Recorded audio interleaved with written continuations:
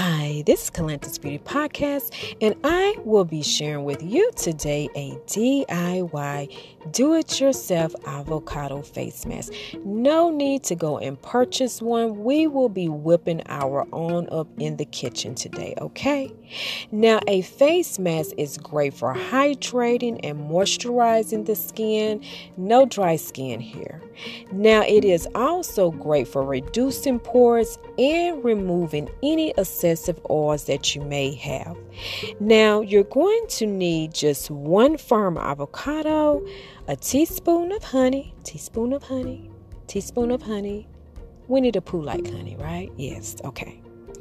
And 1 teaspoon of yogurt as well. Now, you can go ahead and build your muscle up and whip this up with a fork, or for time-consuming purposes like me, I'm going to put mine in the blender. Once you have that mixture, you're going to apply it to the face and let it sit for about 20 minutes and rinse, and voila! Now you have glowing, rejuvenated skin. I hope you enjoyed this short podcast episode and you enjoy your day.